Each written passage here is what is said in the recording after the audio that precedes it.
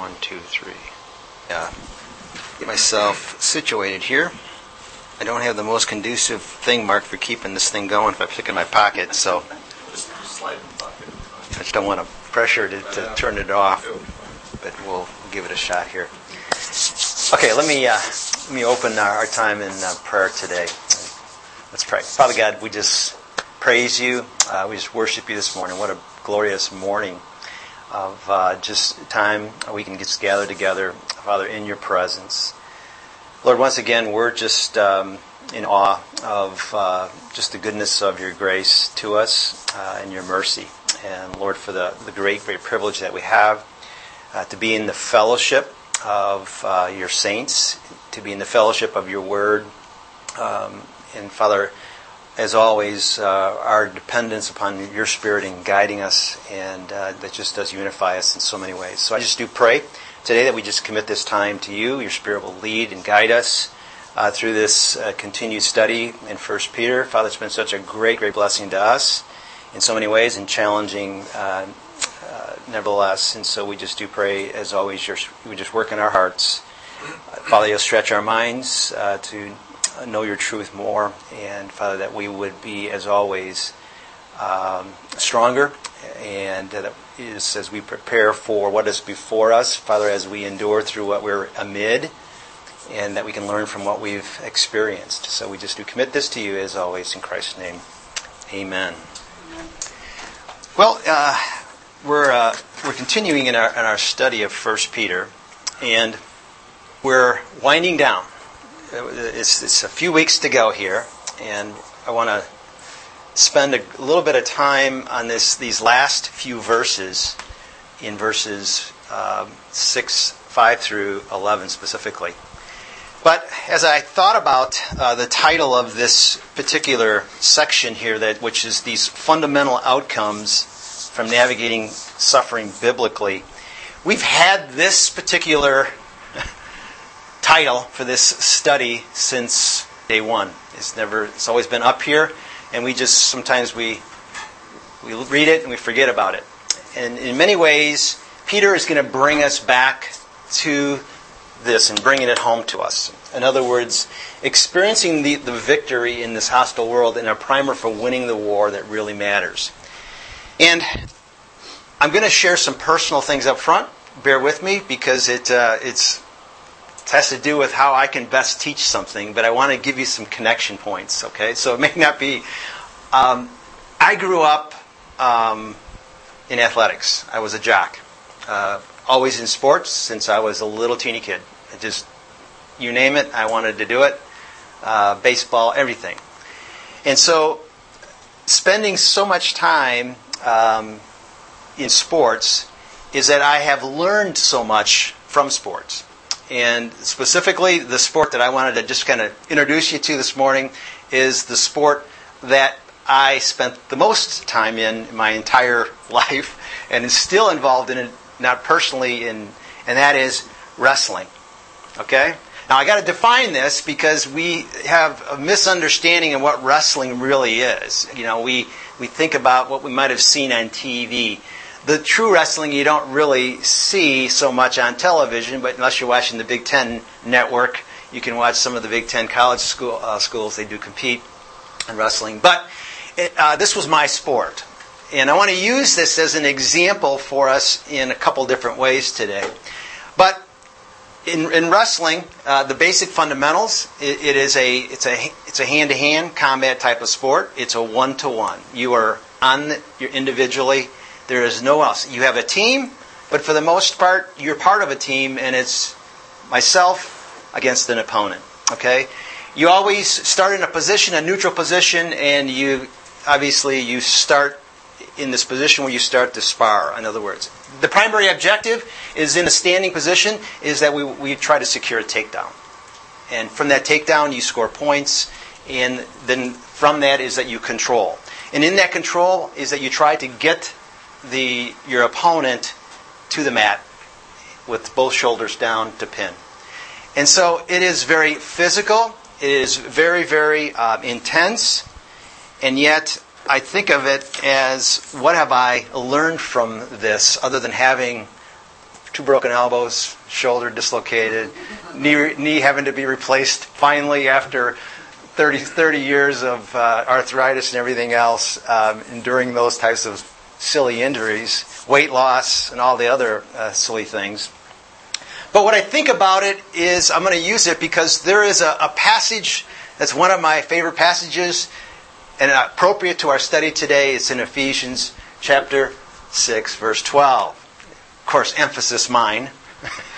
For we do not wrestle against flesh and blood, but against the principalities, against powers, against the rulers of the darkness of this age, against the spiritual hosts of wickedness in the heavenly places. Ephesians 6:12. When you think about the title of this series, it is this hostile world. And what is it about this world that makes it hostile? It is sin. And it is this domain of Satan that is amid this, that how do we navigate through that to victory? And this is what we've been talking about, Mark, right, for so long. But I love this passage because it gets right at the spiritual warfare that we're in. In fact, this victory in this world, in this winning, it's what really matters, is how we get there. Now, I got to tell you something, is that as a wrestler, and in those types of positions, to win was not something that came easy. Okay? Because you're always the same size as someone.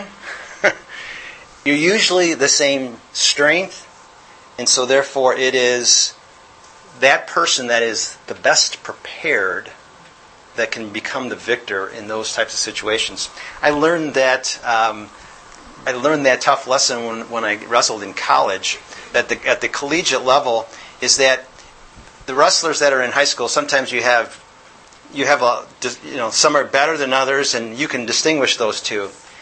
But in college, most of the people that choose to compete and carry on are usually people that either are crazy about the sport, like I was, but they're always the parity, it makes it very, very difficult. It's not as it used to be. And so therefore, what I'm going to focus on in this is that how do we prepare, or best prepare, in this environment that we live in.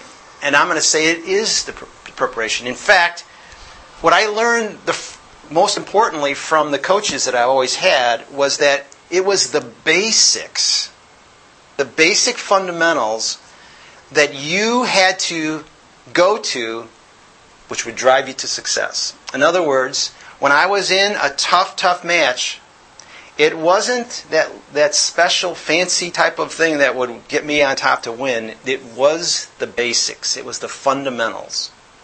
And I believe that these basics are really what Peter is going to drive us in conclusion towards. In other words, what are those building blocks, those fundamentals that he's going to reiterate at the end of this letter, that you could go back to the very beginning and restudy the whole thing. He's going to keep driving to us to say is that what are those basic moves? What are those basic fundamentals, the fundamental attitudes, the things that we need to win that battle? In other words, to survive, to persevere, to endure amid the suffering, the trials, the persecution that is very obvious that these believers were in. In other words, Peter's putting on his coaching hat now, and he's saying, okay guys, let me go back. Just remember these things. Before I send you out there, I want to go through these fundamentals with you. That's the image that I had, and that's why I connected to this as we go through. And these building blocks, as it goes all the way back to 1 Peter chapter 2, verse 6-7, is remember what he said? That Christ is what? The cornerstone. Absent Christ as a cornerstone of our lives, we have no foundation. It is irregular. That was in that whole study. We used this graphic in one of my lessons to show everything has to be plumb and tied to that cornerstone of Christ. And so in the verses of chapter 5, verses 5 to 11, what Peter is going to walk us through here is he's going to say, okay, what are those fundamental building blocks that are connected to Christ the cornerstone that we need to have in our life? They become the go-tos every single day to deal with the distress, the trial, the tribulation, the suffering, unto victory. And so the title is that those fundamental outcomes is that's how you win. Is if we learn to engage those in our lives, it's spiritual maturity is what it looks like. In other words, you become a good wrestler. You become effective. And so therefore, as believers, you become more effective amid these circumstances in many ways. You are discerning of them. You see them. You have a perspective of what that represents spiritually. And you see the warfare that is going to go against all of what you believe to be what's your perspective. It challenges us. So, let's open your Bibles. Yes, please. The other thought that's coming to my mind is, I'm not a dad, but my son is, and his high school freshmen were talking about what you do in the off season. So I'm not even saying like when you're not particularly going through it, but even like in the more the day comes and all, just whatever you do in that off season. Oh, that's how you grow. In other words, are you satisfied with what you had? In other words, we're saying like, you know what? I was 500 this year. I'm good. That's good by me. I totally agree. This is why it is a building block based on these things, because I'm going to fail. And I believe Peter, our coach, has failed. He has some very specific things that he can always remember that he failed with, that now he can say from experience to say, that's not going to happen again to me.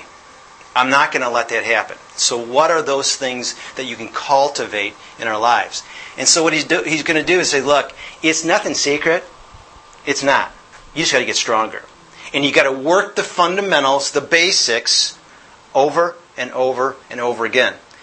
For me, it was called the drill. Okay, it was the drilling, because in wrestling it's repetitive, and so you would do the same move 100 times. So therefore, you don't think about it. You're drilling that. It is the practice. It is the same exact concept, and I think it's an excellent point. In other words, these are the things that we got to keep drilling into us, and that's all Peter's doing. There's not a lot of new stuff here. It's just coming back to the basics. He's going to hit them home with us. And embedded in all of this is right here, is that I think this is key. Because he's going to say is that, guess what? It's going to get tougher for you. Because if you think you're getting stronger, is that Satan is just going to keep working you harder. Remember that verse, Ephesians 6, is that that's where the fight's going to be. And the deception that Satan is going to use, we're going to talk about that today in some respects, is the success that you experience. In other words, oh boy, I won. Congratulate me. Thank you. I did really good. You think you stand unless you know, this is when I'm going to go down, because he's going to take you down. This is exactly the sense of urgency that I think is what Peter's message. Mark, I didn't mean to cut you off. Dave, when you had but you also, in other words, what I'm trying to get at is this vigilance only in the preparation or the practice, where it's all the things in our life really is asking enough why, but all things are spiritual. So I just want to throw that out as a possibility, accurate, and there is that if we have a framework of thought that this transforms this completely to be all. What's our natural response is that this is not humility. This is pride. And what's going to be contrasted in this last section is that there is this really strong aspect of this as two key starting points of that I believe are linked together. They're one and the same. Foundation. Yeah. Of submission and humility, because that in itself goes. Because if you get absent this, even in this aspect of vigilance, it becomes a confidence even in saying, come on, I can take on Satan. That is not right. And before we dig into that, is that part of what I wanted us to look at was that you could look back at what was Satan's downfall. It was a pride thing, but it was personal glory. It was the personal win. It was the personal success that drove him down. And so therefore, if he can get you liking that or focused on that and driving towards that, that's not the place that we need to be. So, the image, I think, is the building block we see through here. So as we look at these, and again, the outcomes, how we navigate biblically through this, what are some of those fundamentals that to build on that spiritual maturity in the passage? Let's read through the passage. We can, and we'll just hit a few of those points that we're going to cover. So if someone wants to read, you can read from here or from your Bible if you have it, to kind of get us started again.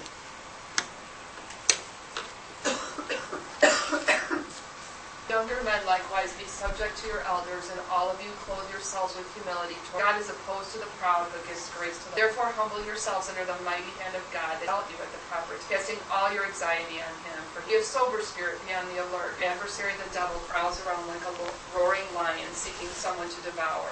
But resist him, firm in your faith, knowing that the same experience and suffering are being accomplished by your brethren who are in the world. After you have suffered for a little while, the God of all grace, who called you to His eternal will Himself perfect, confirm, strengthen, forever and ever. Amen. He starts off with these fundamentals, as we're going to touch on today. Submission, where he says being subject to your elders. Humility, gives grace to the humble, to humble yourselves under the mighty hand of God. This casting of all of our cares, all of our anxiety on Him, is this aspect of total trust in a sovereign God. The self-control aspects of this call for us to be sober, to be of a sober spirit, to be on the alert. This vigilance that Mark mentioned here, the vigilance from the standpoint of recognizing who your opponent is. The fortitude of being firm in your faith. And lastly, this worship. And so these fundamentals are just a few, but I think they highlight and summarize for us some of the basic fundamentals that Peter, I think, are the key takeaways in his closing. We know that as he closes out this letter, in verse 10, where he's again, it's just the same way he started at the beginning of the letter when he said, look, you're going to suffer, but it's just for a little while. He concludes exactly the same way. He's gone full circle. So he's done he's written the letter, and now he's coming back and he's saying, okay, this is how we're going to conclude this, tying it out. So our objective this week and part of next week is that as we look at this navigating through suffering biblically, and these fundamental outcomes that are the building blocks for spiritual maturity, that it gets us to this place of humble dependence on God's sovereign will, is that which carries us through the sufferings of this life to the finish line of faith. Here's a bunch of F's, okay, to go with this. Sort of faithfully fighting the fight of faith to the finish line. Okay? This is this athletic thing I'm trying to still focus on, and this is, I think, what Paul was driving in a lot of his letters himself, which was total humble dependence and trust in a sovereign God, and He will carry us through these sufferings. It doesn't just happen overnight. Remember that. It just doesn't happen. These are building blocks. It takes work. It's the drilling. It's like what Mark said. It just doesn't happen. Just not, I got it. Okay? You have to spend time in it. I was sharing with Lori this morning, because we were just chatting as I was leaving, and I said, I'm so excited about this lesson. And what I'm excited about it is that it's my takeaways. In other words, it kept hitting me at certain places to say is that it comes to this very clear picture of what we all need in our own spiritual lives. It's all spiritual. Mark is exactly right. It doesn't matter the circumstance. It doesn't matter the suffering. It doesn't matter the trial or tribulation you're going through. It is, what is that foundation in your life spiritually that allows you to see that circumstance, trial, suffering from a biblical perspective, a spiritual perspective. And it helps us then to see the spiritual warfare that is in opposition to that doesn't want you to go there. And I believe in Scripture we see that very much in Satan's MO with how he does it. And there's a lot of examples that we'll look at. So let's go back to these basics. Let's go to verses 5, where it starts off. Likewise, you younger people, submit yourselves to your elders. Yes, all of you be submissive to one another and be clothed with humility. For God resists the proud and gives grace to the humble. The first basic thing we talked about here, this first basic fundamental is submission. He says, be subject to your elders. This was the whole focus of our study last week about leadership in the church and the importance of the body, the sheep, being subject to that.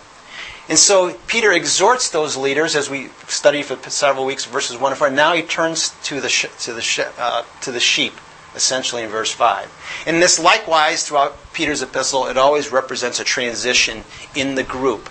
And when you look back at some of these passages, we won't go through those, but specifically he said, related to our relationship to masters, our relationship to government, employers. And so this term submission means to line up under. It is that military term that means to line up under their leaders. It is their leaders. We are to be subject to our leaders. In chapter 5, verse 2, is this particular first exhortation. And we kind of covered this last week. Submission is the foundation. Would you agree with me that submission was really all at the core of what we saw much of chapter 2 and into 3? It was all kept going back to submission. A key, most important fundamental starting point in any building block is submitting that. Submission is the opposite, in this case, with humility and pride. So why do you believe Peter in this passage singles out younger men? He says, likewise, you younger people, and so therefore, I'm looking around the room here, we're all excluded, right? So he's not talking to us. Thank goodness, right? I would say it's an age in your faith. Okay? Young, even if you're 60, you're not submitting to yourself. You're the king of the world at that point in your life. I really like that. I think he really nailed it on that. The passage that I listed there, 1 Timothy chapter 3, verse 6, it's the chapter, the section of 1 Timothy where he's talking about the qualifications of leaders. And this is what he says to kind of build on this, but defining it can be differently. He says, goes through the qualifications. He gets down to verse 6 as far as who should not be a leader. Not a novice, lest being puffed up with pride, he fall into the same condemnation as the devil. Interesting is that not that we're saying younger people or novices are the same as Satan, but what he's saying is that it's pride. So there's an aspect of maturation. I believe he is single out. Now, it doesn't specifically tell us that. It could be these young deacons, for all we know, that are right there with him. But I believe, based on the fact that he's going to talk primarily about humility, is that I remember when I was 18, I was totally submissive to everyone. I never, I didn't say a word. That's what that was that time of our lives that we were most challenging because we were prideful. We were right. And could this not be like self-disclosing? Oh yeah, I think he's got his reminders, and I think you're right. It's going like, yeah, guys. Let me tell you when I kind of messed up. In fact, when Jesus called me Satan, that was kind of hard. I'm 60 and I can do that right now. It's important for us it is an aspect of your spiritual maturity. And I think that you've hit on a very important point.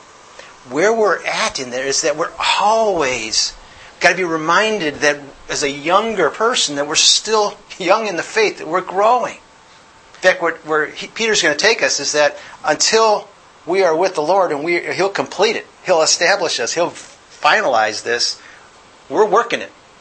That's what I'm saying, is you're always drilling. You're always still in the match. Okay? I believe it's a call for respect. It's a call for honor.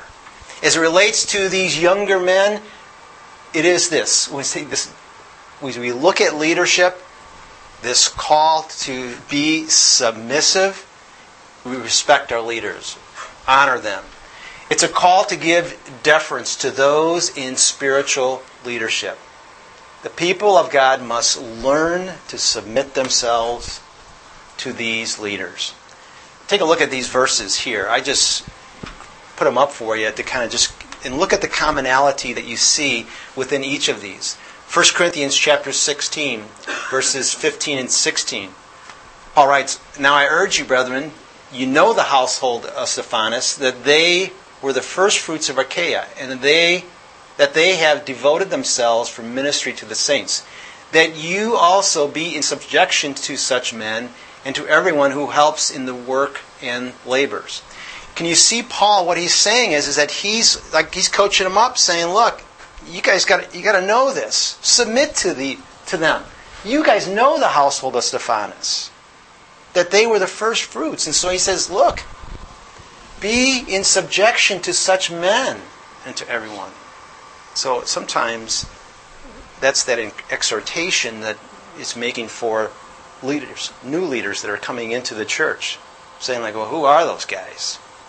Ephesians 5:21, "And be subject to one another in the fear of Christ." 1 Thessalonians 5:12, "But we request of you, brethren, that you appreciate those who diligently labor among you and have charge over you in the Lord and give you instruction." This deference to leadership is that there's an appreciation, is that we recognize them. In order for us to appreciate them, we have to let our pride down, our perspectives, and we have to submit to that. And in that submission is this call for respecting and honoring. To malign no one. This is like to speak bad of, to take down. To be peaceable, gentle, showing every consideration for all men. Titus 3:2. And remember those in Hebrews 13:7. Remember those who led you, who spoke the word of God to you, and concerning the result of their conduct, imitate their faith.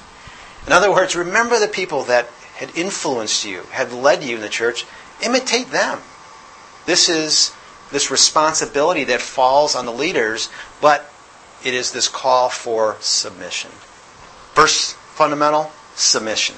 Second fundamental, he says in verse 5b, to clothe yourselves with humility. You younger men likewise be subject to your elders, and all of you clothe yourselves with humility. Actually, I kind of skipped over this. I'll give you a chance to comment on this.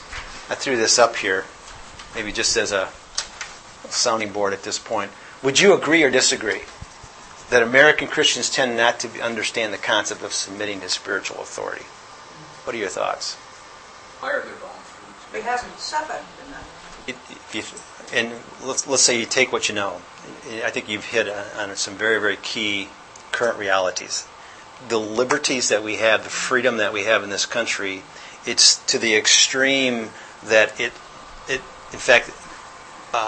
it's based on pride and success. It's what's driving it, which is the opposite of humility and submission.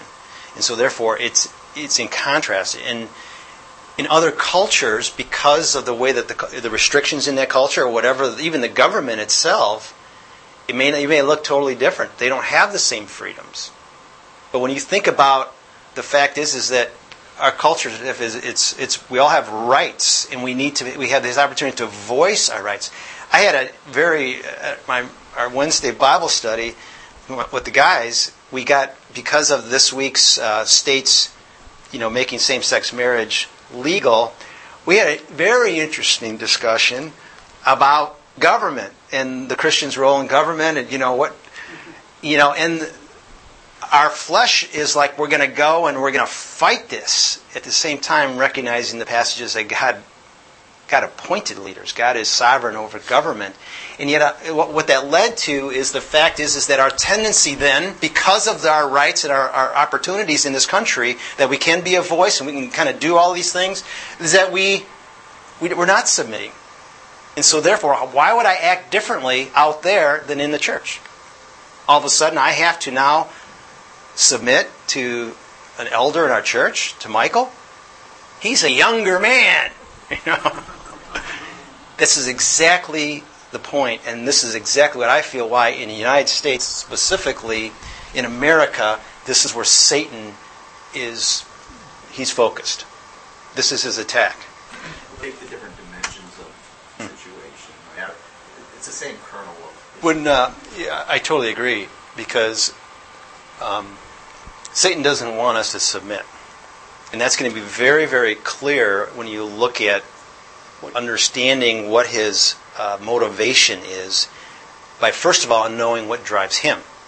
And what drives him is pride and self-glory and glory unto him. That was really at the heart and core of the very temptations that he did with Christ. And we'll pick those apart as an understanding.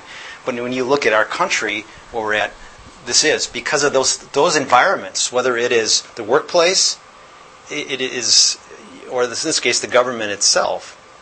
And what was the underlining message in all of those? Peter saying, be subject to those. And Peter was not trying to get them to be in a revolt. Here you had a government under Nero that was, it's like Peter was saying, we have no idea what's to come. The persecution is going to get cranked up that much more. And so therefore, I don't want you spending your time and energy trying to revolt against that, but yet build on the foundation to be a testimony for Christ. It's almost like our society calls us to... We would agree. Okay? We would agree. Okay, so the clothing yourselves is he moves from submission, and I'm going to submit that this is the twin. You had a point. I'm sorry. Okay, they're just the twin. Submission is really a twin attitude of humility, and so they're inseparably linked to an underlying submission is an attitude given to this humility, and just some of the the passages that we had listed there in Psalm 25:9. Let me just read a couple of these since I had them marked already. Psalm 25:9. Says, the humble he guides in justice, and the humble he teaches his way. The Matthew 5:3-5, that's the Beatitudes. You're familiar with that. Ephesians 2:1 is to walk worthy in a manner that is obviously it's based on humility. Because always the truly humble and only the humble can actually truly submit. Fundamentally, absent that, in other words, only the truly humble can actually submit. And this word of clothe literally means to put something on or to cloak over. And it is this example of this apron. So as we look at it, literally means to tie something on itself, such as an apron. And I would say is that this is the apron of the slave. That is, it's in the picture that he has here. And he describes it figuratively, covering oneself in the attitude of humility as one who submits to authorities over him. Clothe yourselves with humility. Clothe yourselves, so you're putting on this. You're putting on this apron of the servant. Clothed with humility. Now, humility defined it means sort of this self-abasement. It is this lowliness of mind. It is nothing of self that is there. It is selfless. It's not there. Some of the passages that sort of tie out to that talk about, in other words, we're not even too good to serve. We're just so low at this point. I think of the passages there. I love the Philippians passage. I think probably the most in there. You're familiar with that, Philippians 2. Let this mind be in you, which was this mind of the servant, the mind of Christ. Let this mind be in you, which was also in Christ, also being the form of God, did not consider it robbery to be equal with God, but made himself of no reputation. This is this lowliness of mind defined. Taking the form of a bondservant, as a slave, and coming in the likeness of men, and being found in appearance as a man, he humbled himself and became obedient to the point of death, even the death of the cross. Therefore God has also highly exalted him and given him the name which is above every name. That exaltation that God gives in Christ is what's tied out exactly in Peter's passage here. He says, God resists the proud, gives grace to the humble. But he's also going to say it's to cast your cares there because God, he says, humble yourselves before the mighty hand. He will exalt you in due time. A similar type of parallel. Well, here's a thought.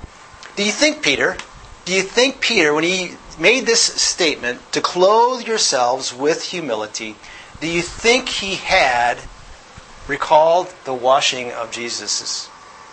When Jesus did the exercise of washing the disciples' feet, Passover. Take a look at it. John chapter 13. You're familiar with there, but I want you to pick out John chapter 13.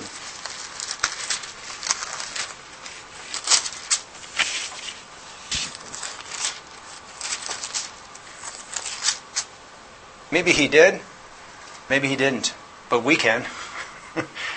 So, John chapter 13, verses 3 to 17. Before the feast of the Passover, when Jesus knew that his hour had come, that he would depart from this world to the Father.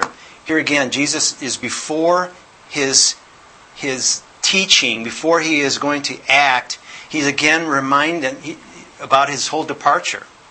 Having loved his own who were in the world, he loved them to the end. And supper being ended, the devil, having already put into the heart of Judas Iscariot, Simon's son, to betray him, Jesus, knowing that the Father had given all things into his hands, and that he had come from God and was going to God. All things. Complete dominion himself, and yet Jesus was submitting himself to the Father's will. Rose from supper and laid aside his garments, and here it is. Took a towel and girded himself. This is this clothing. He put on a cloth. And so what Peter would say is that to clothe yourself with humility, poured water into the basin and began to wash the disciples' feet, to wipe them with the towel, which we know contextually within that culture was the work of the slave. It was the duty of the slave. Christ was also known back then. Teachers were more highly regarded than they are today. Lowered himself from. I'm going to add a preview of the message today, even because as I was studying Acts 28, which is Michael's going to hit on, one of the little, I like to read the side things, like that, because it connects me so much to the passage. But like Paul, he goes to get firewood. That is not the work of a man to do. That is the work of a slave. This is the work of a woman. Right. I don't know if he'll hit on that today, but I think of that, the example that Christ set, Paul living that out himself. It's awesome. And Great. you think Peter, he lived it. There's some show on TV now that says that the apostles and, I don't get that part, but there's a lot of humility in the mix. Our conclusion, we have the greatest joy now to read and study the transformation of Peter. We see it. We can go back and we can point to all of those things, even to the point where he totally missed it. He didn't get it. To what the tough lessons that the teacher went through with. The Garden of Gethsemane with the sword. Yeah. There's so many great reminders for him, but we see the transformation of him, and so it means something. It is real. Very, very powerful. I believe this is just one example that he saw in Christ's life so many other times, as far as putting on the apron, the worker, to be the example for so many. Peter goes from humility as it relates to one another, and I want to use this phrase of horizontally to vertically. You see how he says that again, and this is just my adds on that. See, he takes us, looking again at that passage where he says, look, likewise, submit yourself, yes, all of you be submissive, here he goes, to one another, and be clothed with humility, for God resists the proud and gives grace to the humble. And then he says, therefore, humble yourselves under the mighty hand of God. Is that Peter is going horizontal first. Do you see this? Live it out. And I believe, again, you're going to hear about the humility of Paul today because he goes horizontal. He does stuff. Then Peter takes this vertical. Under the mighty hand of God, and He'll exalt you. It's awesome. Yeah, it's awesome. To reinforce his exhortation for humility, he does quote Proverbs chapter 3, verse 34. And you have it there, that God resists the proud. But just so that you can do a finger comparison, because there is a little bit of word thing I want you to pick out of, maybe put your finger in Proverbs 3 for a second. Proverbs 3, verse 34. Surely, and again I'm reading New King James, it says, surely he scorns the scornful, but gives grace to the humble. So God resists the proud, but gives grace to the humble. How does that motivate you? When he would say that God resists the proud, but gives grace to the humble. How he nothing to earn his favor? No, I do. This, again, I like to go the horizontal, vertical way to look at these passages, because when they motivate, what it does is I can take it, let's say from the standpoint of the horizontal, is that how many times in our lives have we been caught up in the pride where what this verse is saying is that we are in direct opposition to God. That's a very tough situation. That all of a sudden we get horizontal, because what it's saying is that, you know what, you're not so good. You're not. You think you're pretty tough. You're not. That's where I find myself going horizontal with the humility, because it's that reality of the fact is that praise God for His grace, and throw in mercy to that because of the pride that's clearly resident in my life. That's probably the thing that God is teaching me in this study, is the pride part of it. Because I don't want to submit. I can do it myself, is what the kids used to say. And I say the same thing. Another frame of this is the walls of barriers, ballot back, and you think about how God dwells in two places. All begins. A little extra credit. Okay, I had to throw this in here because, when you study a passage, always has nothing to do with, here's our passage over here. But you can see my note here. This is a side note. Peter and James both quote Proverbs 3:34. I thought that was so interesting. How two inspired authors apply the same passage to two different circumstances. This is what's so cool. Look, I put them side by side here, 4, 6 to 10, and the focus of that passage is we see clearly he's using the passage it's to the suffering. We know that in 1 Peter, but yet in James it's to the apathetic. And so look, it is the same. God is opposed to the proud, but He gives greater grace. Therefore it says God is opposed to the proud and gives grace to the humble. Verse 6. Humble yourself under the mighty hand of God so that He may lift you up in time. Humble yourselves in the presence of the Lord and He will exalt you. I want to talk a little bit about that as far as what the meaning behind that would be in a second here. And then this exhortation to be ready. Resist Satan. Submit yourself before God. There's subjection again. Resist the devil and he will flee you. So I just, side note there, just to kind of, so often when we study a passage and you look at, and you just think about how even the timing of this letter, to James's letter, in the same exhortations, but yet how the Spirit of God, Holy Spirit uses that even for so many circumstances. Power of His Word. It's kind of cool. As it relates to humility within Peter's context, is this aspect of humility. I want to build on 4 things that are characterized. The first one, it is a humility that bows to God's sovereignty, where Peter writes, humble yourselves, therefore, under the mighty hand of God. Okay, what does that mean? Under the mighty hand of God. We see that phrase many times in the Old Testament. Here are a lot of different passages.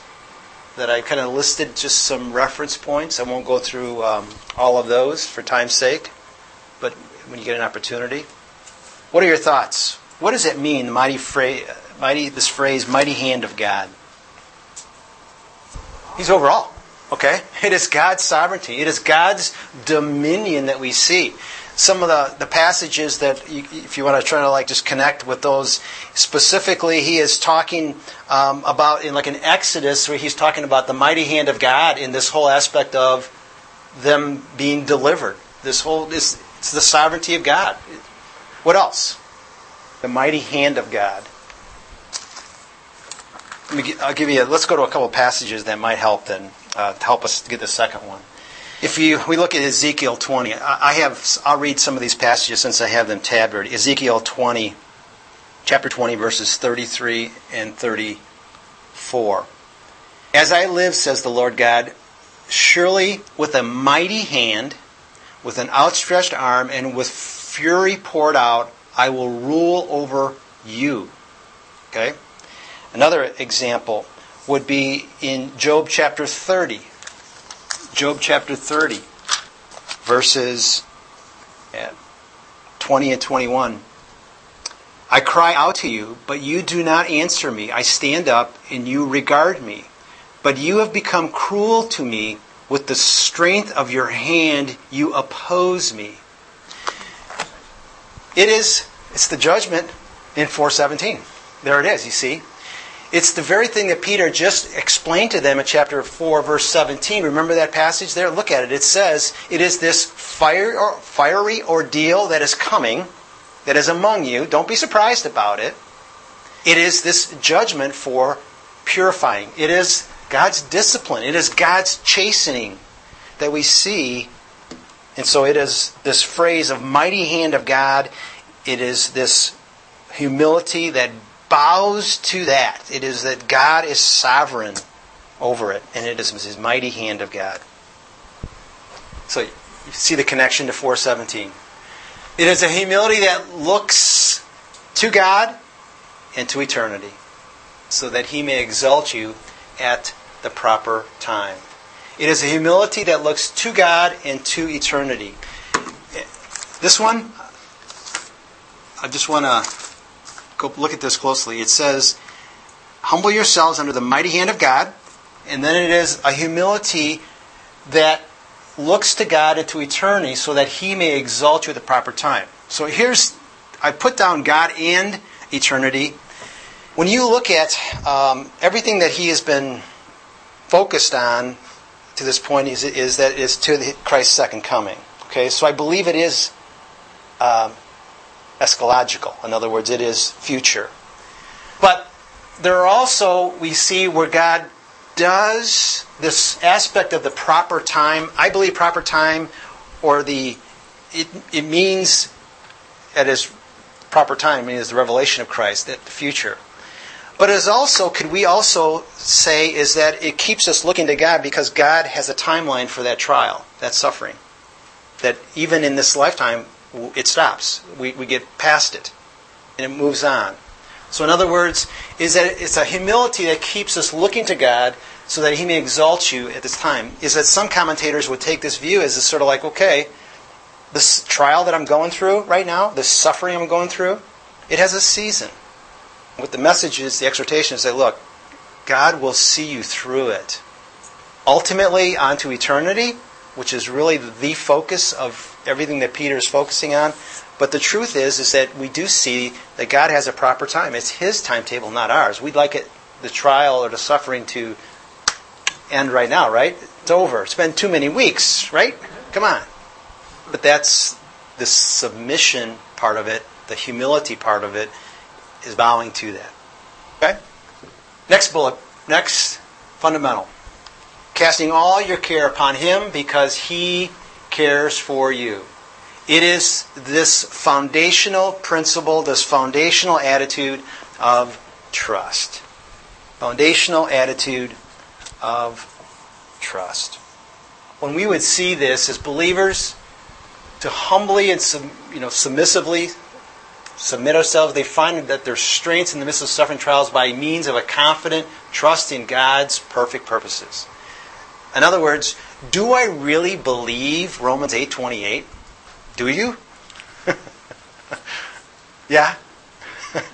God causes all things to work together for good. So do you really, really believe it? And as we endure humbly and submissively, we find that we gain our strength. At the same time, in the midst of suffering, is that this aspect of trust just constantly gets challenged. And what it, unfortunately, because when he says to cast your care, it's like we're putting it off of us onto him. And this casting off is, you see here, it's an action that we're doing. We have to understand what we're doing with that. We're giving it to him. We're not keeping it. That was the motion that you would have gotten that. Like throw it. It's not just throwing it out there. It's like throwing it to a place he's calling this. Yeah, it's you can see how it's all connected to humility, though. I mean, and it's because I like this aspect of the anxiety word that shows up in some versions of that. Where it says that you're casting all your anxieties upon him, because that anxiety is actually what we see in this form of pride. In other words, is anxiety a form of pride? Yes or no? It is. I don't want to get into the physiological and genetical types of things that there's anxiety and how we respond to things, but yet look at it from how he is messaging that, and I like that word, because it is literally the cares or the anxiety of things that we carry is that we're not giving them to him. In fact, it's like saying is that I really don't trust you. I really don't trust you to have control of every aspect of my life. I want to keep these things. And I can do it better than you. I mean, it's about I can do it better than you, which is just... Peter, the Holy Spirit wouldn't just give us a statement without him, did he have a source? Look at Psalm 55. Do you think this was his source? Go to Psalm 55. It's worth a preview. It is a Psalm of David. And it's an interesting psalm because... Let me get there first.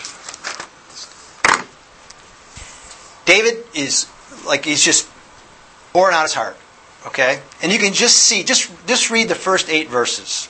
Okay? And I want, as you read it, someone can read it please, is I want you to think about any circumstance, any trial, a bad situation you were in, and you can see the connection points. So just someone read it. Give ear to my prayer, O God, and hide yourself from my supplication. I am restless in my complaint and am surely distracted because of the voice of the enemy, because of the pressure of the wicked. Trouble upon me, grudge against me. My heart is in anger, death have fallen upon me. Fear and trembling, sorrow has overwhelmed. I said, oh, that I had wings like a dove. I would fly away and be at rest. Behold, I would wander far away. I would lodge I would hasten to my place of refuge from the sea. That's perfect. Just right to that point. Okay. You can apply that to any circumstance. I know what was really happening in David's life. Because he's going to describe it here is that he got backstabbed by a friend, but yet you can apply it to any circumstance. That's anxiety. That's distress, isn't it? So you can take it and apply it to anyone. So then what he starts to do, after that in verses 16 on, now all of a sudden there is this change in perspective in his prayer of assurance to verse 22, which says, cast your burden on the Lord, and he shall sustain you. He shall never permit the righteous to be moved. I think that is a promise. That's not a maybe, but you. Amen. Amen. It is so perfect. Yeah, I think he might have had that in mind. Or the Holy Spirit did, and I inspired him to do that. Because you could apply that first part of that psalm as David to any circumstance. And so as I close out this section for this week, he exhorts us to cast on the Lord all their cares. Cares can include other types of descriptors. I've just given examples. It could be discontent, discouragement, despair, questioning, suffering, trial, pain, Yes and yes and yes. Keep going.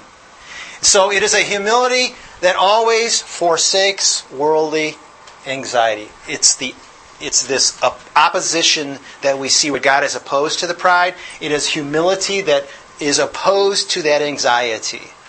It forsakes that worldly anxiety, and it is a humility that ultimately rests in God's care. It is, like what you just said, I will trust in the Lord. It's the Philippians 4:6. What? It says, be what? Anxious for nothing. Now, I'm going to pick up, because for time where we're here, is that next week, you can look at your outline there. It's going to get to the next point. This is a very, very critical verse, verses 8 and 9, as it gets into this. For the first time, he mentions Satan. But before we get into Satan, is that what I was going to walk us through, and we'll start there next week, is to try to understand what Satan's relationship is to suffering and how he uses suffering for his purposes. And that's kind of what we'll do as a preface to getting into the specific verses on where he says to be alert and to be sober. We need to understand, it's just, I believe that too often, and we could do a whole other study, but yet it is too often that we just take Satan for granted. It's very serious to understand in the context of why Peter would say this, because I believe he, of all people, he's the one that can say, what I'm going to tell you now, I failed. Satan got a foothold in my life. And let me share those experiences. Okay? So, pick up next week where we left off here. Any comments, thoughts, or anything? Okay, Mark, can I have you close us in prayer? Thanks. Father, we just can't help the life lessons that